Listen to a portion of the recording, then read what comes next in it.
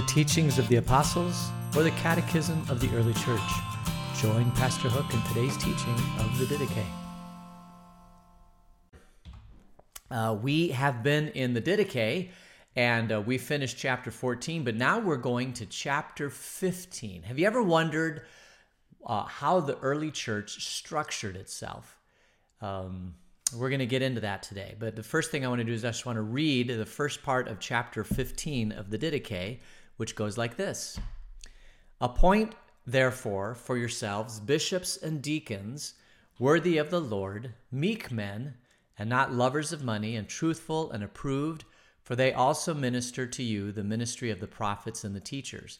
Therefore do not despise them, for they are your honorable men, together with the prophets and the teachers. So, it appears that there are, in the early church, they created these positions called bishops and deacons. Now, if you'll remember, after Jesus ascended, he did not specify exactly how the mission was supposed to be accomplished.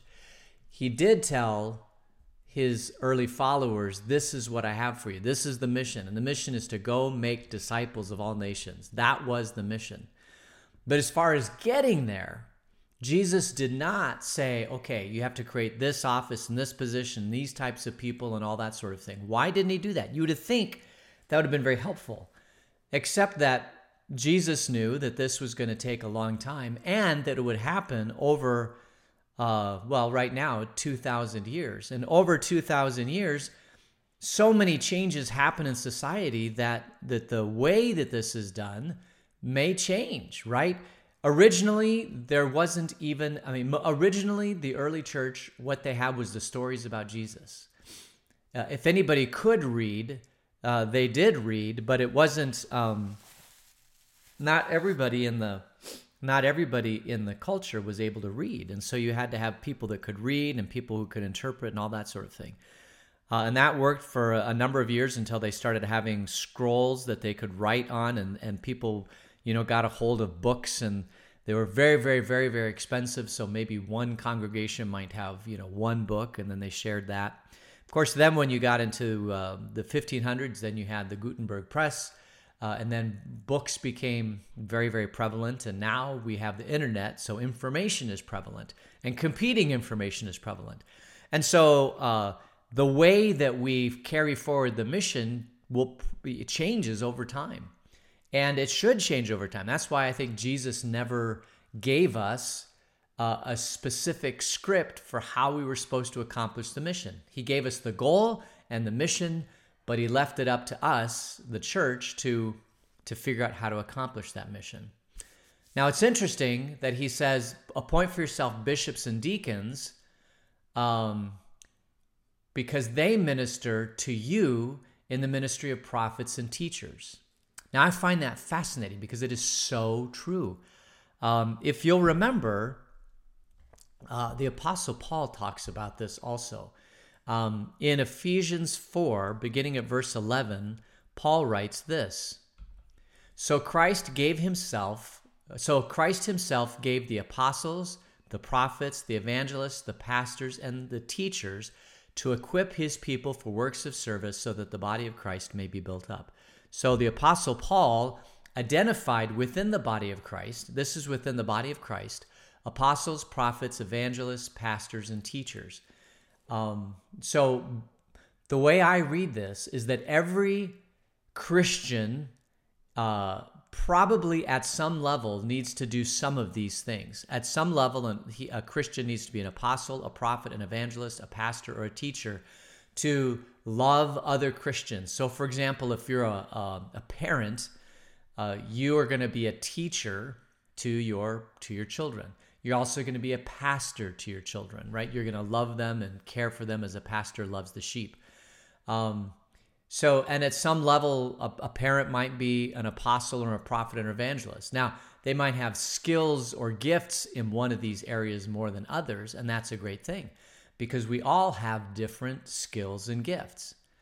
So Christ himself gave to his church people who have the gift of maybe an apostle, a prophet, evangelist, a pastor, of his teacher. And I've shared this before somewhere in one of our Bible studies, but I believe my gifting is that of an apostle. I believe that if I look at the definition of an apostle, that is basically someone who likes to go out. It's apostello, which is to send.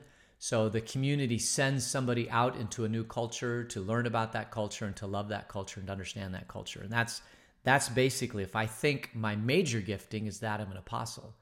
But that doesn't mean that in my job as the office of public ministry in my church that I don't also have times when I'm a prophet, an evangelist, a pastor, and a teacher.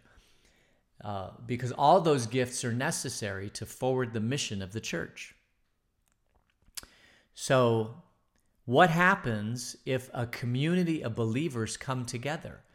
Well, you're going to find that some of them are going to be, have the gifting of an apostle, some as a prophet, some as an evangelist, some as a pastor, and some as a teacher. So somebody has to come and organize those people together so that they share their gifts to do the work of the church. And that would be then where I think, and if you just look at this, that's where I think bishops and deacons come up. Therefore, appoint yourself bishops and deacons, and these are people who are meek. They're not lovers of money. They're truthful. They're approved because they minister to you in the ministry of prophets and teachers. So, and it doesn't say, it doesn't give all the giftings, apostles, prophets, evangelists, shepherds, and teachers, but I would put all those there. So you need a church structure that comes together and brings all those gifts together to do the work of the church. And in the early church, they called that bishops and deacons. And we still have bishops and deacons in churches. But you can imagine that over 2,000 years, that the structure of a church modifies in order to get the work done. Now, the Roman Catholic Church, the way it's structured, is that they have one bishop who is appointed to be over all the other bishops. And that is the bishop who's the bishop in Rome.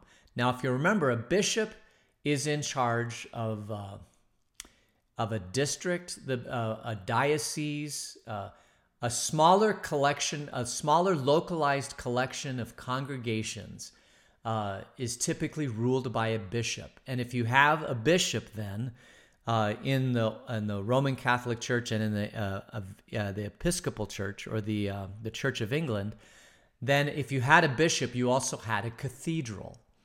So anywhere you had a cathedral, that cathedral had a bishop, and that bishop was in charge of a regional, localized assemblage of congregations.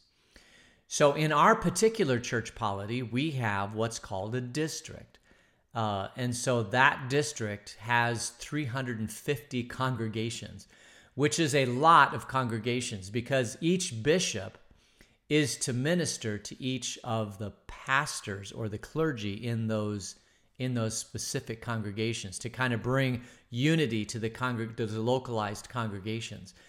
And there's no way that any one bishop or president in our terminology can manage to know and understand and to love 350 different clergy. That's just almost impossible. Maybe 10 or 15 or whatever. But so in the Roman Catholic Church, you have the bishop in Rome, who's called the Pope, in their terminology. And then you have bishops, and each of those bishops are in dioceses, which are local assemblages of congregations. And then within each congregation, you have clergy, and then within each congregation, you have lay people and that sort of thing. That's kind of that's called the Episcopalian way of organizing a church. And the Episcopalians do that, and historical Lutherans do that, right? They came out of the church and they did that. And so that's how they do it. Well, John Calvin, in Calvinism, decided to organize it differently. And he organized under what was called the Presbyterian polity. And the Presbyterian policy differs from the typical, from the Episcopal or the Roman Catholic polity. Polity means organizational structure. So maybe instead of using the word polity, I'll use the word organizational structure. The Presbyterian structure, basically, they were fighting against the Episcopal structure. And so they gave a lot more authority to the congregation. So the local congregation is actually ruled by a group of elders, which is a church board or something like that. In the Presbyterian church, I think it's called the session. So in each local congregation, you have kind of like a ruling board, and then they form together into presbyteries, which are like a diocese or a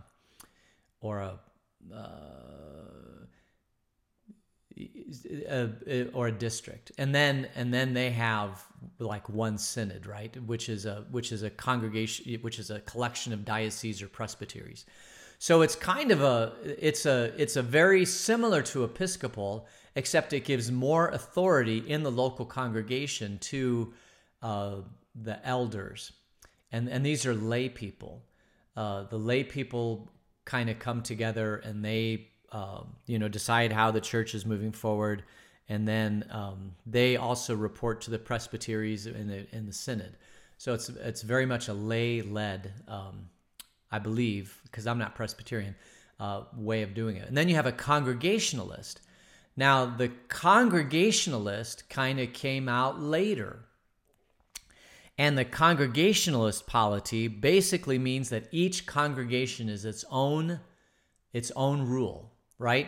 So there's nothing higher than a congregation. The congregation comes together, they decide how they're going to move forward. Now, what's the advantage of a congregational rule is that as ways and methods of reaching out change, a congregation can say, we're going to go in a new direction, and boom, they go off in a new direction. So congregational rule, and you may even know of Congregationalist type churches, right? There's even a whole church body called Congregationalist. And in those Congregationalist church bodies, the highest rule in the congregation is the congregation. And then they form loose associations of congregations, to do some of the stuff that is helpful, because it is really helpful to have a synod. You can create your own materials for all sorts of things. In other words, each congregation can't produce. It's very, very hard for a little tiny congregation to produce all the stuff that's necessary to do all this, like Bible studies and hymnals and all that sort of thing. So what happens is Congregationalist congregations come together, they pool their resources as an association of congregations, and they create all the materials necessary for that church body. So what's interesting is that the Lutheran Church Missouri Synod, of which I'm part of, which we're a part of, actually is a Congregationalist type structure. The highest rule in an LCMS congregation is the congregation.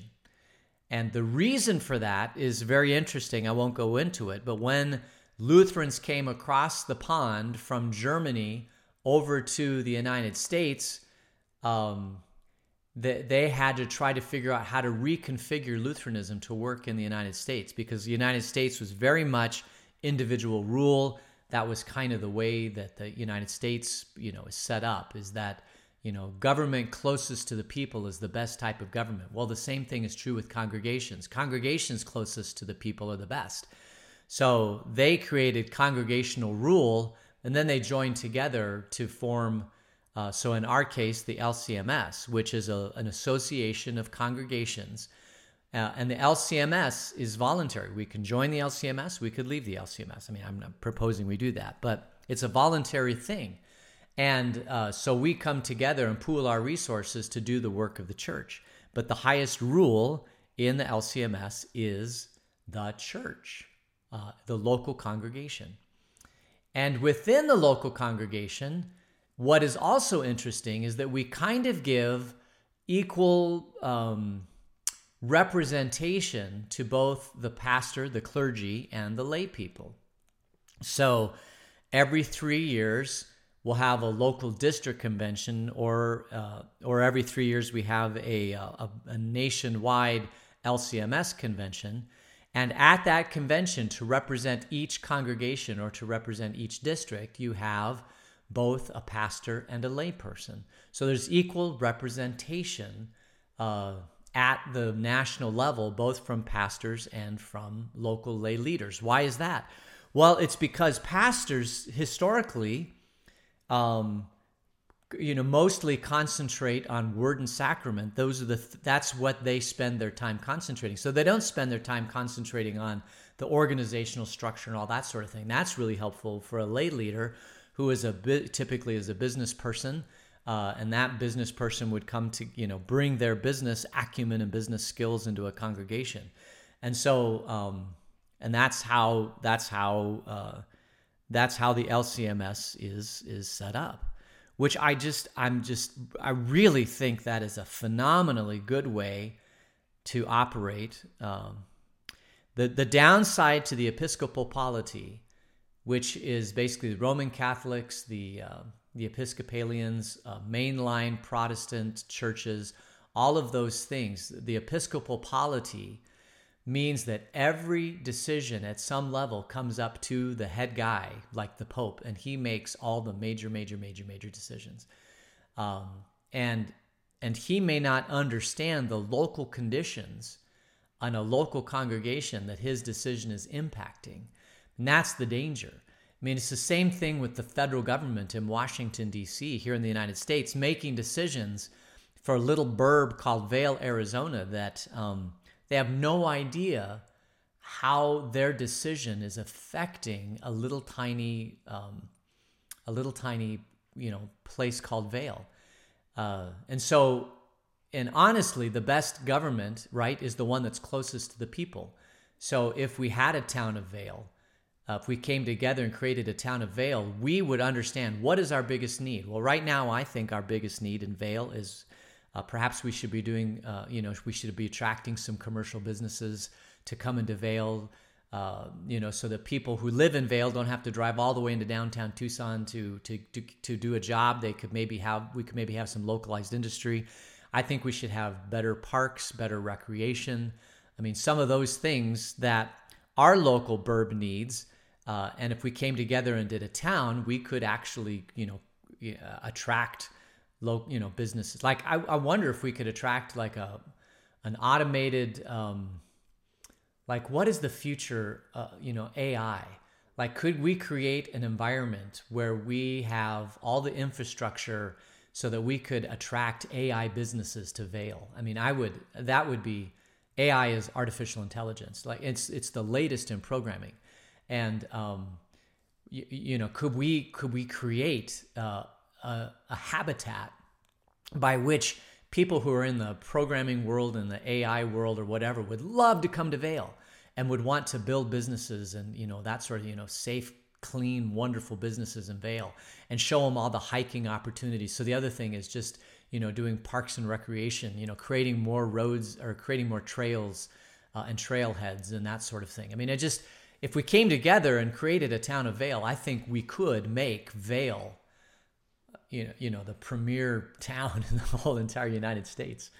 But in 2014, we decided that we didn't want to do that. So we remain a loose association of individuals here in the Vail area.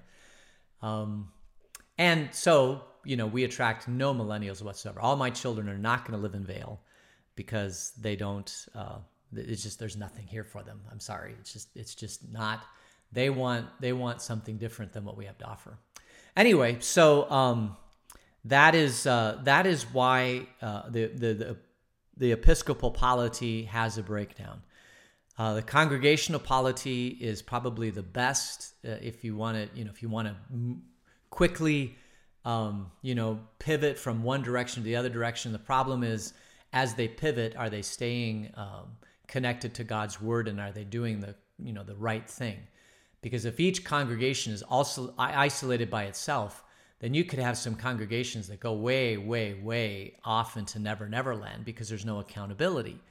So that's why I like this whole, that's really why I like the LCMS. I think the LCMS, believe it or not, is a phenomenally good way to organize people and congregations together. It gives congregational individual authority to do what they need to do in their local context, but they come together and they share resources together. They admonish each other. They help keep us grounded in God's word and that sort of thing. And so, honestly, I do believe that our polity is a phenomenally good polity. And I'm very, very grateful for that.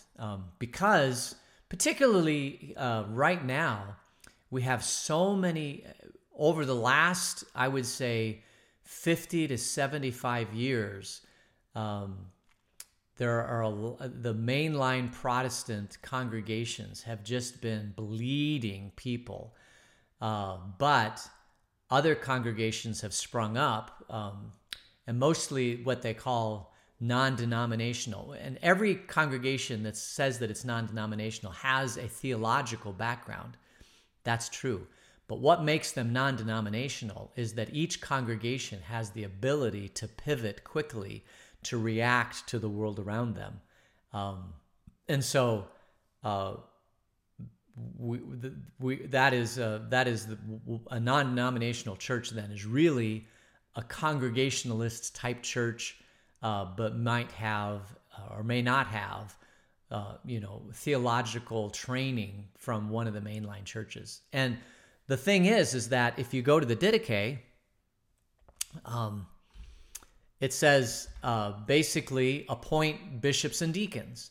And so that's how they did it 2,000 years ago. But you don't have to, there is nothing in Scripture that says that you have to have bishops and deacons. That's the way that they organized 2,000 years ago. And as we get into the internet age and start doing, start creating churches that heavily use the internet, and people get training on the internet, and instead of in-person meetings, we do Zoom meetings, or we do training all across as we move forward, we might find a whole different church structure that is much, much more suited to relating to digital natives and to millennials, because a digital native likes to do everything on the internet. They don't like in-person meetings at all. They like to wake up and do their work online, and then they stay at home. I have a digital native nephew who I think still doesn't drive. Lives in a large town. I think he's 26, 27 years old. And basically no reason to drive, because you can, if you live in a large town, you've got transit, you've got walking. You don't need to have a car. And digital natives, that's a huge expense, is to have a car. And so one of the ways to, cut expenses is that you don't have a car and you do all your work from home as a digital native. And those people are just now coming into the workforce. Millennials are different. Millennials are people who they want their organizations to be responsible citizens of the world. And so if you are an organization right now that wants to attract millennials, then you need to be doing things like solving malaria and solving world poverty and creating clean water, because the work that you're doing in your company is important, but it's not as important as taking technology and improving the living conditions all across the world. So that's where millennials' hearts are. And so if you're a church that wants to attract millennials, that's where the church's heart has to be. It has to be very outward focused towards the world. If you want a church that attracts digital natives, you have to have a huge online presence. Like right now, what I'm doing, a digital native would somewhat be attracted to it, but I'd need to wear a beanie, and I'd have to have long hair and tattoos, and I might have to get angrier at times. But if I could do those three things and talk about issues that they're struggling with, I think I would be very attractive to a digital native. Although Now at my age, I might not, I don't know. I'm probably too old to attract digital natives. But that doesn't mean I can't be a pastor to a digital native type person, and then they could do those kind of things online. And that's kind of where I think the church is going. Just because the early church assembled and gathered together people in one way does not necessarily mean that we have to gather and assemble people in that same way. I think if there's any lesson we've learned over the last 2,000 years is that if a church wants to be effective in the world, they have to be able to move and to pivot and to organize themselves in a way that makes sense for the culture that they're trying to reach. And I really like our LCMS structure, which is congregationalist, but we're an association of congregations that come together and pool our resources.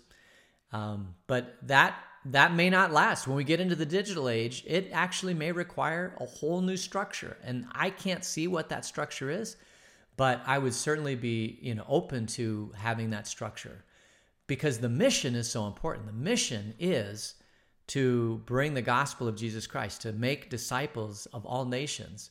And that mission is so important that the structure is secondary to that mission. All right, so I think we're going to leave it there because it is I think what we'll do, there's also the second part of 15b, which is also very, very fascinating, and we'll get into 15b tomorrow, and then we'll get into chapter 16, which is then the end of the Didache. So let's close in prayer. Gracious God, thank you for this day. Thank you for this teaching. Be with us until we meet again. Keep us in your grace. In Jesus' name, amen. All right.